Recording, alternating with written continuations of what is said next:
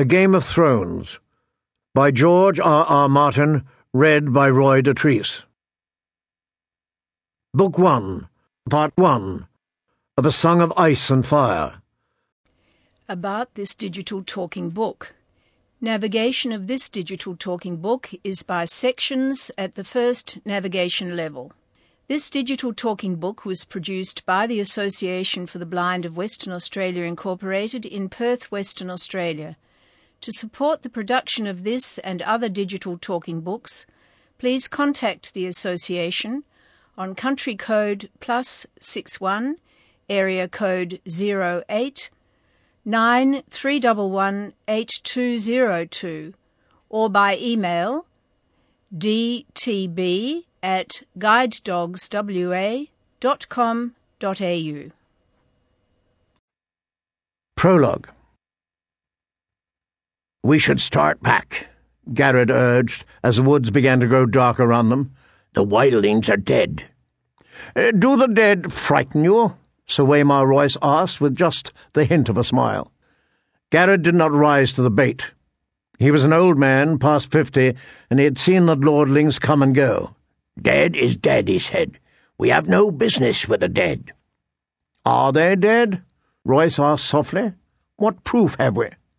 "Will show them," Garrett said, "and if he says they're dead, that's proof enough for me." Will had known they would drag him into the quarrel sooner or later. He wished it had been later rather than sooner. "My mother told me that dead men sing no songs," he put in. "My wet nurse said the same thing, Will," Royce replied. "Never believe anything you hear at a woman's tit. There are things to be learned even from the dead." His voice echoed, too loud in the twilight forest. "We have a long ride before us," Garrett pointed out. 8 days, maybe 9, and night is falling. Sir Waymar Royce glanced at the sky with disinterest. "It does that every day about this time. Are you unmanned by the dark, Garrett?" Will could see the tightness around Garrett's mouth, the barely suppressed anger in his eyes, under the thick black hood of his cloak. Garrett had spent 40 years in the Night's Watch, man and boy, and he was not accustomed to being made light of. Yet it was more than that. Under the wounded pride, Will could sense something else in the older man. You could taste it, a nervous tension that came perilously close to fear. Will shared his unease. He had been 4 years on the wall. The first time he had been sent beyond, all the old stories had come rushing back, and his bowels had turned to water. He had laughed about it afterwards. He was a veteran of 100 rangings by now, and the endless dark wilderness that the Southerns called the Haunted Forest had no more terrors for him. Until tonight. Something was different tonight. There was an edge to this darkness that made his hackles rise. 9 days they had been riding, north and northwest, and then north again, farther and farther from the wall, hard on the track of a band of wildling raiders. Each day had been worse than the day that had come before. Today was the worst of all. A cold wind was blowing out of the north, and it made the trees rustle like living things. All day Will had felt as though something was watching him, something cold and implacable that loved him not. Garrett had felt it too. Will wanted nothing so much as to ride hell-bent for the safety of the wall, but that was not a feeling to share with your commander, especially not a commander like this one. Sir Waymar Royce was the youngest son of an ancient house with too many heirs. He was a handsome youth of 18, grey-eyed and graceful and slender as a knife. Mounted on his huge black destrier, the knight towered above Will and Garrett on their smaller garrons. He wore black leather boots, black woolen pants, black moleskin gloves, and a fine supple coat of gleaming black ringmail over layers of black wool and boiled leather.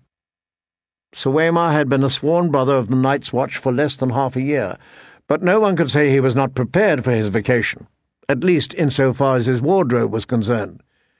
His cloak was his crowning glory, sable, thick, and black and soft as sin.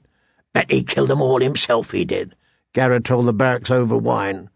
"Twisted their little heads off, our mighty warrior." They had all shared a laugh. It is hard to take orders from a man you laughed at in your cups, Will reflected as he sat shivering atop his garron. Garrett must have felt the same. Mormont said, "We should track 'em," and we did, Garrett said. "They're dead. They shan't trouble us no more. There's hard riding before us. I don't like this weather. If it snows, we could be a fortnight getting back, and snow's the best we can hope for. Ever seen an ice storm, my lord?"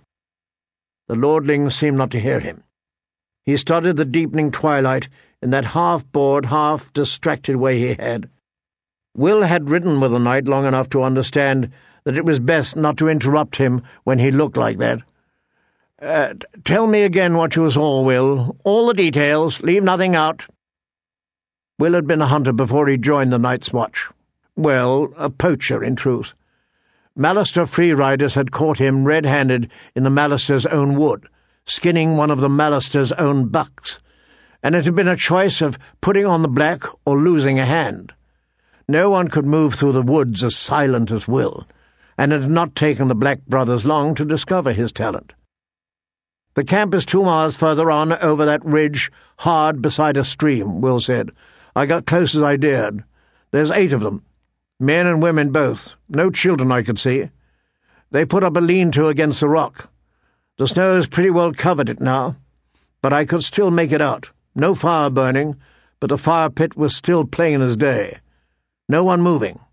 I watched a long time. No living man ever lay so still." "Did you see any blood?" "Well, no," Will admitted. "Did you see any weapons?" "Some swords, a few bows. One man had an axe. Heavy-looking, double-bladed, a cruel piece of iron. It was on the ground beside him, right by his hand." "Did you make note of the position of the bodies?" Will shrugged. "A couple are sitting up against the rock, most of them on the ground, fallen-like. Or sleeping," Royce suggested. "Fallen," Will insisted. "There's one woman up an ironwood half hid in the branches. A far eyes." He smiled thinly. "I took care she never saw me. When I got closer, I saw that she wasn't moving neither." Despite himself, he shivered. "You have a chill?" Royce asked. "Some," Will muttered. "The wind, my lord." The young knight turned back to his grizzled man-of-arms. Frost-fallen leaves whispered past them, and Royce's destrier moved restlessly. "What do you think might have killed these men, Garrett?" Sir Waymar asked casually. He adjusted the drape of his long sable cloak. "It was a cold," Garrett said, with iron certainty. "I saw men freeze last winter, and the one before, when I was half a boy. Everyone talks about snows 40 feet deep, and how the ice wind comes howling out of the north. But the real enemy is the cold. It steals up on you quieter than will, and at first you shiver and your teeth chatter, and you stamp your feet and dream of mulled wine and nice hot fires. It burns, it does. Nothing burns like the cold, but only for a while. Then it gets inside you and starts to fill you up. And after a while, you don't have the strength to fight it. It's easier just to sit down or go to sleep. They say you don't feel any pain toward the end. First you go weak and drowsy, and everything starts to fade, and then it's like sinking into a sea of warm milk, peaceful like." "Oh, such elegance, Garrett," Sir Waymar observed. "I never suspected you had it in you." "I've had the cold in me too, lordling." Garrett pulled back his hood, giving Sir Waymar a good long look at the stumps where his ears had been. "2 ears, 3 toes, and the little finger of me left hand. I got off light. We found my brother frozen at his watch, with a smile on his face." Sir Waymar shrugged. "You ought to dress more warmly, Garrett." Garrett glared at the lordling. The scars around his ear holes flushed red with anger where Maester Aemon had cut the ears away. "We'll see how warm you can dress when the winter comes." He pulled up his hood and hunched over his garron, silent and sullen. If Garrett said it was the cold, Will began. "Have you drawn any watches this past week, Will?" "Yes, my lord. There never was a week when he did not draw a dozen bloody watches. What was a man driving at?" "And how did you find the wall?"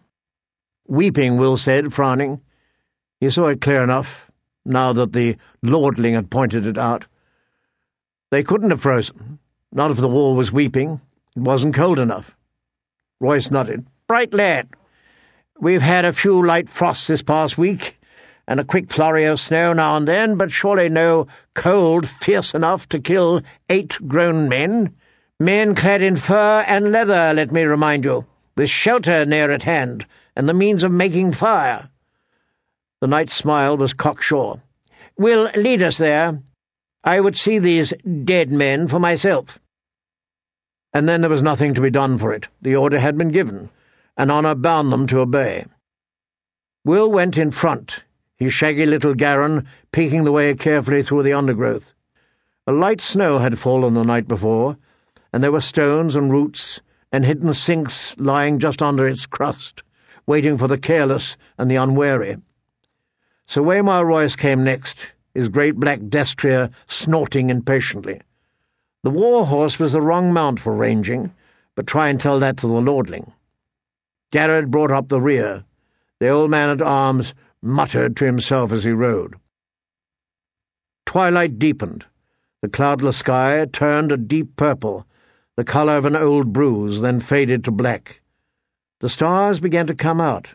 A half-moon rose. Will was grateful for the light. "We can make a better pace than this, surely," Royce said, when the moon was full risen. "Not with this horse," Will said. Fear had made him insolent. Perhaps my lord would care to take the lead. Sir Waymar Royce did not deign to reply. Somewhere off in the wood a wolf howled. Will pulled his garron over beside an ancient gnarled ironwood and dismounted. "Why are you stopping?" Sir Waymar asked. "Best to go the rest of the way on foot, my lord. It's just over that ridge." Royce paused a moment, staring off into the distance, his face reflective. A cold wind whispered through the trees. His great sable cloak stirred behind him like something half alive. "There's something wrong here," Garrett muttered. The young knight gave him a disdainful smile. "Is there?" "Oh, can't you feel it?" Garrett asked. "Listen to the darkness." Will could feel it. 4 years in the night watch, and he had never been so afraid. What was it? "Wind! Trees rustling! A wolf! Which sound is it that unmanned you so, Garrett?" When Garrett did not answer, Royce slid gracefully from his saddle. He tied the destrier securely to a low-hanging limb, well away from the other horses, and drew his longsword from its sheath. Jewels glittered in its hilt, and the moonlight ran down the shining steel. It was a splendid weapon, castle-forged and new-made from the look of it. Will doubted it had ever been swung in anger. "The trees press close here," Will warned. "That sword will tangle you up, my lord. Better a knife." "If I need instruction, I will ask for it," the young lord said. "Garrett, stay here. Guard the horses." Garrett dismounted. "We need a fire. I'll see to it." "How big a fool are you, old man? If there are enemies in this wood, a fire is the last thing we want." "There's some enemies a fire will keep away," Garrett said. "Bears and dire wolves and other things." Sir Waymar's mouth became a hard line. "No fire." Garrett's hood shadowed his face, but Will could see the hard glitter in his eyes as he stared at the knight. For a moment he was afraid the older man would go for his sword. It was a short, ugly thing, its grip discoloured by sweat, its edge nicked from hard use. But Will would not give an iron bob for the lordling's life if Garrett had pulled it from its scabbard. Finally Garrett looked down. "No fire," he muttered, low under his breath. Royce took it for acquiescence and turned away. "Lead on," he said to Will. Will threaded their way through a thicket, then started up the slope to the low ridge where he had found his vantage point under a sentinel tree. Under the thin crust of snow, the ground was damp and muddy, slick footing, with rocks and hidden roots to trip you up. Will made no sound as he climbed. Behind him he heard the soft metallic slither of the lordling's ringmail, the rustle of leaves and muttered curses as reaching branches grabbed at his longsword and tugged at his splendid sable cloak. The great sentinel was right there at the top of the ridge, where Will had known it would be, its lowest branches a bare foot off the ground. Will slid in underneath, flat on his belly in the snow and the mud, and looked down on the empty clearing below. His heart stopped in his chest. For a moment he dare not breathe. Moonlight shone down on the clearing, the ashes of the fire pit, the snow-covered lean-to, the great rock, the little half-frozen stream. Everything was just as it had been a few hours ago. They were gone. All the bodies were gone. "Gods!" he heard behind him. A sword slashed at a branch as Sir Waymar Royce gained the ridge. He stood there beside the sentinel, long sword in hand, his cloak billowing behind him as the wind came up, outlined nobly against the stars for all to see. "Get down," Will whispered urgently. "Something's wrong." Royce did not move. He looked down at the empty clearing and laughed. "Your dead men seem to have moved camp, Will." Will's voice abandoned him. He groped for words that did not come. It was not possible. His eyes swept back and forth over the abandoned campsite, stopped on the axe, a huge, double-bladed battle-axe still lying where he had seen it last, untouched, a valuable weapon. "On your feet, Will," Sir Waymar commanded. "There's no one here. I won't have you hiding under a bush." Reluctantly, Will obeyed. Sir Waymar looked him over with open disapproval. "I'm not going back to Castle Black of failure on my first ranging. We will find these men." He glanced around. "Up the tree. Be quick about it. Look for a fire." Will turned away wordless. There was no use to argue. The wind was moving. It cut right through him. He went to the tree, a vaulting grey-green sentinel, and began to climb. Soon his hands were sticky with sap, and he was lost among the needles. Fear filled his gut like a meal he could not digest. He whispered a prayer to the nameless gods of the woods and slipped his dirk free of its sheath. He put it between his teeth to keep both hands free for climbing. The taste of cold iron in his mouth gave him comfort. Down below, the lordling called out suddenly, "Who goes there?" Will heard uncertainty in the challenge. He stopped climbing. He listened. He watched. The woods gave answer, the rustle of leaves, the icy rush of the stream, a distant hoot of a snow owl. The others made no sound. Will saw movement from the corner of his eye, pale shapes gliding through the wood.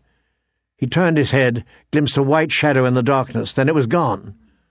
Branches stirred gently in the wind, scratching at one another with wooden fingers. Will opened his mouth to call down a warning, and the words seemed to freeze in his throat. Perhaps he was wrong. Perhaps it had only been a bird, a reflection on the snow, some trick of the moonlight. What had he seen, after all? "Will, where are you?" Sir Waymar called up.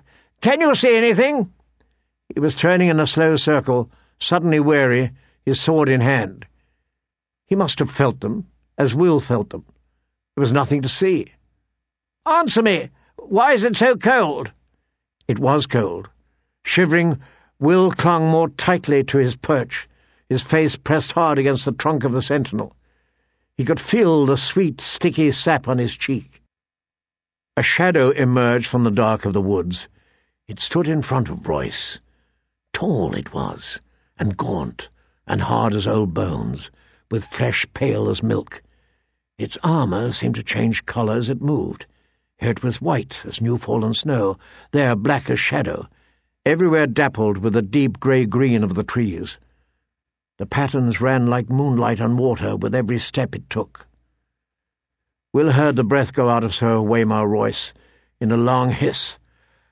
"Come no further," the lordling warned. His voice cracked like a boy's. He threw the long sable cloak back over his shoulders to free his arms for battle, and took his sword in both hands. The wind had stopped. It was very cold. The other slid forward on silent feet. In its hand was a long sword like none that Will had ever seen. No human metal had gone into the forging of that blade.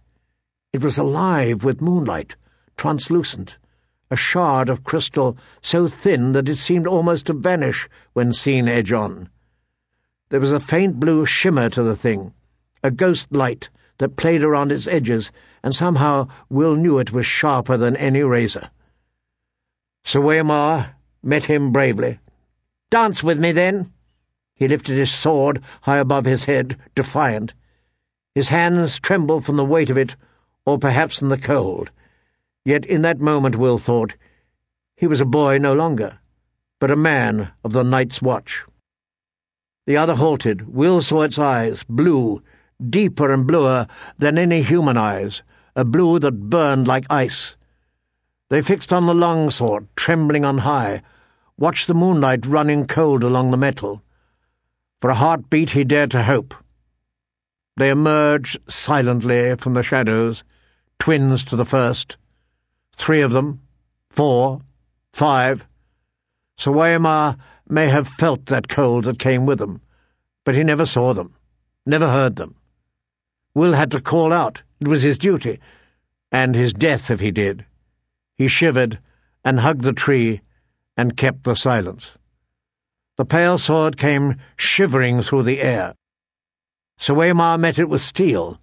When the blades met, there was no ring of metal on metal, only a high, thin sound at the edge of hearing, like an animal screaming in pain. Royce checked a second blow and a third, then fell back a step. Another flurry of blows, and he fell back again. Behind him, to right, to left, all around him, the Watcher stood patient, faceless, silent, the shifting patterns of their delicate armour making them all but invisible in the wood. Yet they made no move to interfere. Again and again the swords met, until Will wanted to cover his ears against the strange, anguished keening of their clash. Sir Waymar was panting from the effort now, his breath steaming in the moonlight. His blade was white with frost. The others danced with pale blue light. Then Royce's parry came a beat too late. The pale sword bit through the ring-mail beneath his arm. The young lord cried out in pain. Blood welled between the rings. It steamed in the cold, and the droplets seemed red as fire where they touched the snow. Sir Waymar's fingers brushed his side. His moleskin glove came away, soaked with red. The other said something in a language that Will did not know. His voice was like the cracking of ice on a winter lake, and the words were mocking. Sir Waymar Royce found his fury. "For Robert!" he shouted, and he came up snarling, lifting the frost-covered longsword with both hands and swinging it around in a flat sidearm slash with all his weight behind it. The other's parry was almost lazy. When the blades touched, the steel shattered. A scream echoed through the forest night, and the longsword shivered into 100 brittle pieces, the shards scattering like a rain of needles. Royce went to his knees, shrieking, and covered his eyes. Blood welled between his fingers. The Watchers moved forward together, as if some signal had been given. The swords rose and fell, all in deathly silence. It was cold butchery. The pale blade sliced through ring-mail as if it were silk. Will closed his eyes. Far beneath him he heard their voices and laughter, sharp as icicles. When he found the courage to look again, a long time had passed, and the ridge below was empty. He stayed in the tree, scarce daring to breathe, while the moon crept slowly across the black sky. Finally, his muscles cramping and his fingers numb with cold, he climbed down. Royce's body lay face down in the snow, one arm outflung. The thick sable cloak had been slashed in 12 places. Lying dead like that, you saw how young he was. A boy. He found what was left of the sword a few feet away, the end splintered and twisted like a tree struck by lightning.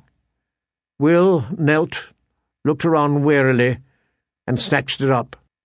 The broken sword would be his proof. Garrett would know what to make of it, and if not him, then surely that old Bear Mormont or Maester Aemon. Would Garrett still be waiting with the horses? He had to hurry. Will rose. Sir Waymar Royce stood over him. His fine clothes were a tatter, his face a ruin. A shard from his sword transfixed the blind white pupil of his left eye. The right eye was open. The pupil burned blue. It saw. The broken sword fell from nerveless fingers. Will closed his eyes to pray. Long, elegant hands brushed his cheek, then tightened around his throat. They were gloved in the finest moleskin and sticky with blood, yet the touch was icy cold. Bran. The morning had dawned clear and cold, with a crispness that hinted at the end of summer. They set forth at daybreak to see a man beheaded, 20 in all, and Bran rode among them, nervous with excitement. This was the first time he had been deemed old enough to go with his lord father and his brothers to see the king's justice done. It was the 9th year of summer and the 7th of Bran's life. The man had been taken outside a small holdfast in the hills. Robb thought he was a wildling, his sword sworn to Mance Rayder, the king beyond the wall. It made Bran's skin prickle to think of it. He remembered the hearth tales old Nan told them. The wildlings were cruel men, she said, slavers and slayers and thieves. They consorted with giants and ghouls, stole girl children in the dead of night and drank blood from polished horns, and their women lay with the others in the long night to sire terrible, half-human children. But the man they found, bound hand and foot to the holdfast wall, awaiting the king's justice, was old and scrawny, not much taller than Robb. He had lost both ears and a finger to frostbite, and he dressed all in black, the same as the brother of the Night's Watch, except that his furs were ragged and greasy. The breath of man and horse mingled, steaming in the cold morning air, as his lord father had the man cut down from the wall and dragged before them. Robb and John sat tall and still on their horses, with Bran between them on his pony, trying to seem older than 7, trying to pretend that he'd seen all this before. A faint wind blew through the holdfast gate. Over their heads flapped the banner of the Starks of Winterfell, a grey direwolf racing across an ice-white field. Bran's father sat solemnly on his horse, long brown hair stirring in the wind. His closely trimmed beard was shot with white, making him look older than his 35 years. He had a grim cast to his grey eyes this day, and he seemed not at all the man who would sit before the fire in the evening and talk softly of the age of heroes and the children of the forest.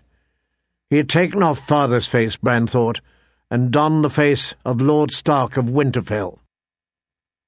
There were questions asked and answers given there in the chill of morning, but afterwards Bran could not recall much of what had been said. Finally his lord father gave a command, and 2 of his guardsmen dragged the ragged man to the ironwood stump in the centre of the square. They forced his head down onto the hard black wood.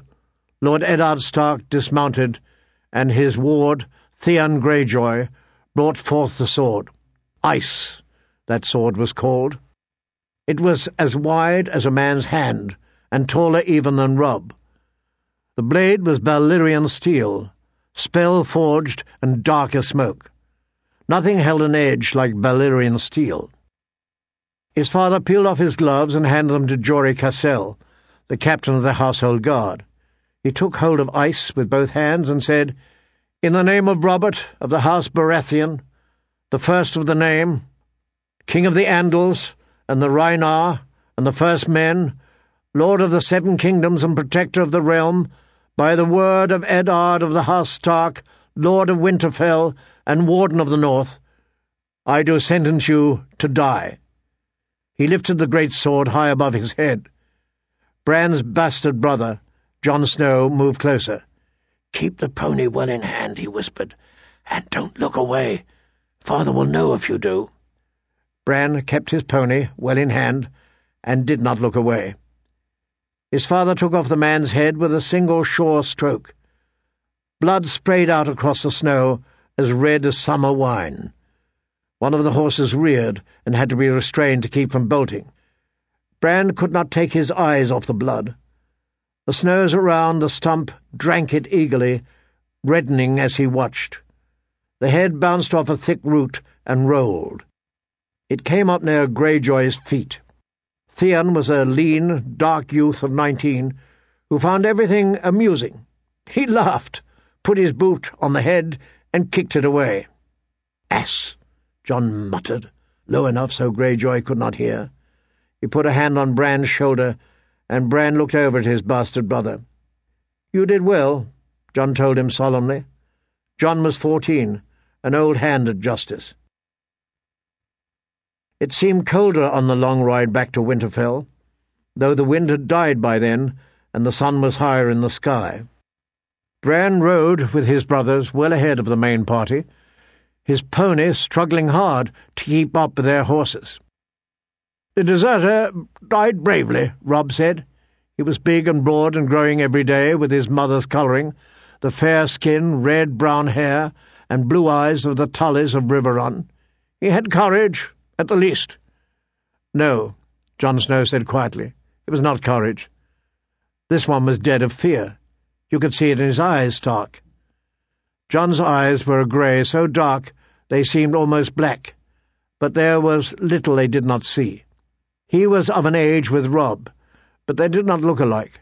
Jon was slender, where Robb was muscular, dark where Robb was fair, graceful and quick where his half-brother was strong and fast.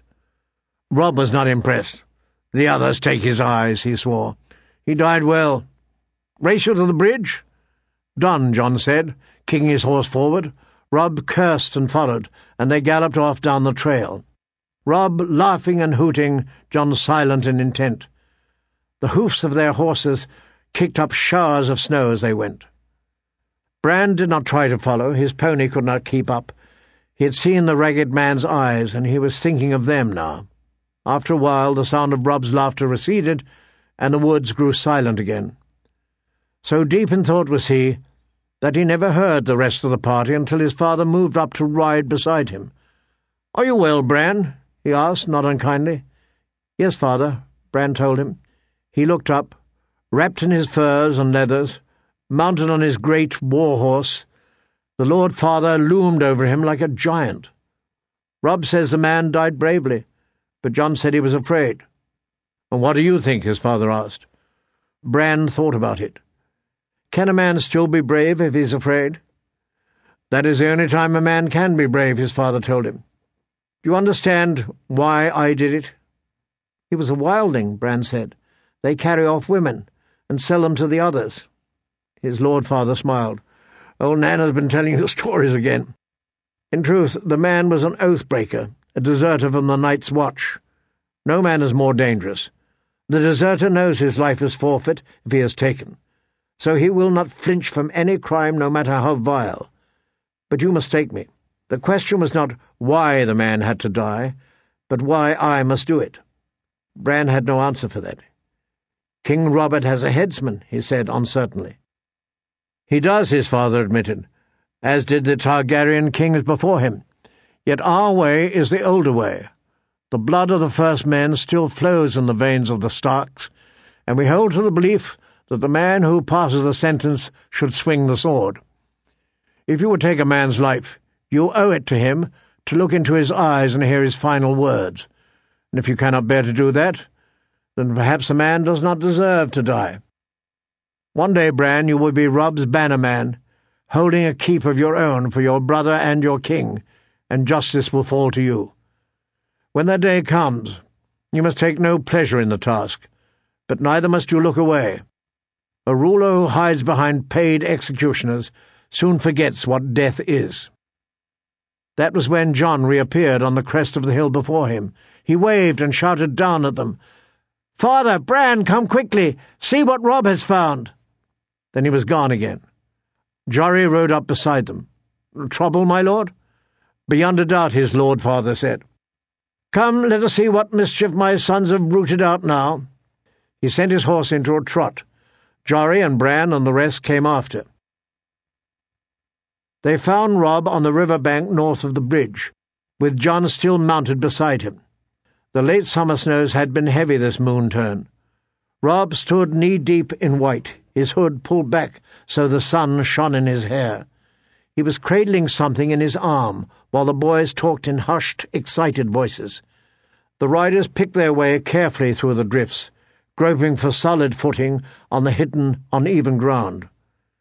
Jory Cassel and Theon Greyjoy were the first to reach the boys. Greyjoy was laughing and joking as he rode.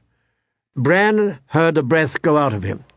"Gods!" he exclaimed, struggling to keep control of his horse as he reached for his sword. Jory's sword was already out. "Rob, get away from it!" he called as his horse reared under him. Rob grinned and looked up from the bundle in his arms. "She can't hurt you," he said. "She's dead, Jory." Bran was afire with curiosity by then. He would have spurred the pony faster. But his father made them dismount beside the bridge and approach on foot. Bran jumped off and ran. By then, John, Jory, and Theon Greyjoy had all dismounted as well. "What in the seven hells is it?" Greyjoy was saying. "A wolf," Rob told him. "A freak," Greyjoy said. "Look at the size of it." Bran's heart was thumping in his chest as he pushed through a waist-high drift to his brother's side. Half buried in the blood-stained snow, a huge dark shape slumped in death. Ice had formed in its shaggy grey fur, and the faint smell of corruption clung to it like a woman's perfume. Bran glimpsed blind eyes crawling with maggots, a wide mouthful of yellow teeth, but it was the size of it that made him gasp. It was bigger than his pony, twice the size of the largest hound in his father's kennel. "It's no freak," John said calmly. "That's a direwolf. They grow larger than the other kind." Theon Greyjoy said, "There's not been a direwolf sighted south of the wall in 200 years. "I see one now," John replied. Bran tore his eyes away from the monster. That was when he noticed the bundle in Rob's arms. He gave a cry of delight and moved closer. The pup was a tiny ball of grey-black fur, its eyes still closed. It nuzzled blindly against Rob's chest as he cradled it, searching for milk among his leathers, making a sad little whimpery sound. Bran reached out hesitantly. "Go on," Rob told him. "You can touch him." Bran gave the pup a quick, nervous stroke, then turned as John said, "Here you go." His half-brother put a second pup into his arms. "There are 5 of them." Bran sat down in the snow and hugged the wolf pup to his face. Its fur was soft and warm against his cheek. "Dire wolves loose in the realm after so many years," muttered Hullen, the master of horse. "I like it not." "It's a sign," Jory said. Father frowned. "This is only a dead animal, Jory," he said. Yet he seemed troubled. Snow crunched under his boots as he moved around the body. "Do we know what killed her?" "There's something in the throat," Rob told him, proud to have found the answer before his father even asked. "There, just under the jaw." His father knelt and groped under the beast's head with his hand. He gave a yank and held it up for all to see. A foot of shattered antler, tine snapped off, all wet with blood. A sudden silence descended over the party. The men looked at the antler uneasily, and no one dared to speak. Even Bran could sense their fear, though he did not understand. His father tossed the antler to the side and cleansed his hands in the snow. "I'm surprised she lived long enough even to whelp," he said. His voice broke the spell. "Maybe she didn't," Jory said. "I've heard tales. Maybe the bitch was already dead when the pups came." "Born with the dead," another man put in. "Worse luck." "No matter," said Hullen. "They'll be dead soon enough, too." Bran gave a wordless cry of dismay. "The sooner the better," Theon Greyjoy agreed. He drew his sword. "Give the beast here, Bran." The little thing squirmed against him, as if it heard and understood, "No," Bran cried out fiercely. "It's mine." "Put away your sword, Greyjoy," Robb said. For a moment he sounded as commanding as their father, like the lord he would some day be. "We will keep these pups."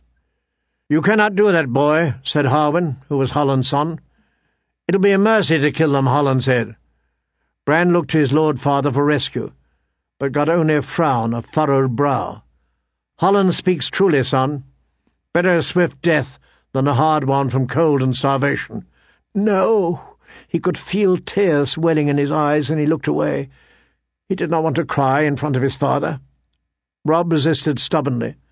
"Sir Roderick's red bitch whelped again last week," he said. "It was a small litter, only 2 live pups. She'll have milk enough. She'll rip them apart when they try to nurse." "Lord Stark," Jon said. It was strange to hear him call father that, so formal. Bran looked at him with desperate hope. "There are 5 pups," he told father. 3 male, 2 female. "What of it, Jon?" "You have 5 true-born children," Jon said. 3 sons, 2 daughters. The dire wolf is the sigil of your house. Your children were meant to have these pups, my lord." Bran saw his father's face change, saw the other men exchange glances. He loved Jon with all his heart at that moment. Even at 7, Bran understood what his brother had done. The count had come right only because Jon had omitted himself. He had included the girls, included even Rickon the baby, but not the bastard who bore the surname Snow, the name that custom decreed be given to all those in the north unlucky enough to be born with no name of their own. Their father understood as well. "You want no pup for yourself, Jon?" he asked softly. "The dire wolf graces the banner of House Stark," Jon pointed out. "I am no Stark, father." Their lord father regarded Jon thoughtfully. Robb rushed into the silence he left. "I will nurse him myself, father," he promised. "I will soak a towel with warm milk and give him suck from that." "Me too," Bran echoed. The lord weighed his sons long and carefully with his eyes. "Easy to say, and harder to do. I will not have you wasting the servants' time with this. If you want these pups, you will feed them yourselves. Is that understood?" Bran nodded eagerly. The pup squirmed in his grasp, licked at his face with a warm tongue. "You must train them as well," the father said. "You must train them. The kennel master will have nothing to do with these monsters, I promise you that. And the gods help you if you neglect them or brutalize them or train them badly. These are not dogs to beg for treats and slink off at a kick. A dire wolf will rip a man's arm off his shoulder as easily as a dog will kill a rat. You sure you want this?" "Yes, father," Bran said. "Yes," Robb agreed. "The pups may die anyway, despite all you do." "They won't die," Robb said. "We won't let them die." "Keep them, then. Jory, Desmond, gather up the other pups. It's time we were back to Winterfell." It was not until they were mounted and on their way that Bran allowed himself to taste the sweet air of victory. By then his pup was snuggling inside his leathers, warm against him, safe for the long ride home. Bran was wondering what to name him. Halfway across the bridge, Jon pulled up suddenly. "What is it, Jon?" their lord father asked. "Can't you hear it?" Bran could hear the wind in the trees, the clatter of their hooves on the ironwood planks, the whimpering of his hungry pup, but Jon was listening to something else. "There," Jon said. He swung his horse around and galloped back across the bridge. They watched him dismount where the dire wolf lay dead in the snow, watched him kneel. A moment later he was riding back to them, smiling. "He must have crawled away from the others," Jon said. "Or been driven away," the father said, looking at the 6th pup. His fur was white where the rest of the litter was grey. His eyes were red as the blood of the ragged man who had died that morning. Bran thought it curious that this pup alone would have opened his eyes while the others were still blind. "An albino," Theo Greyjoy said with wry amusement. "This one will die even faster than the others." Jon Snow gave his father's ward a long, chilling look. "I think not, Greyjoy," he said. "This one belongs to me."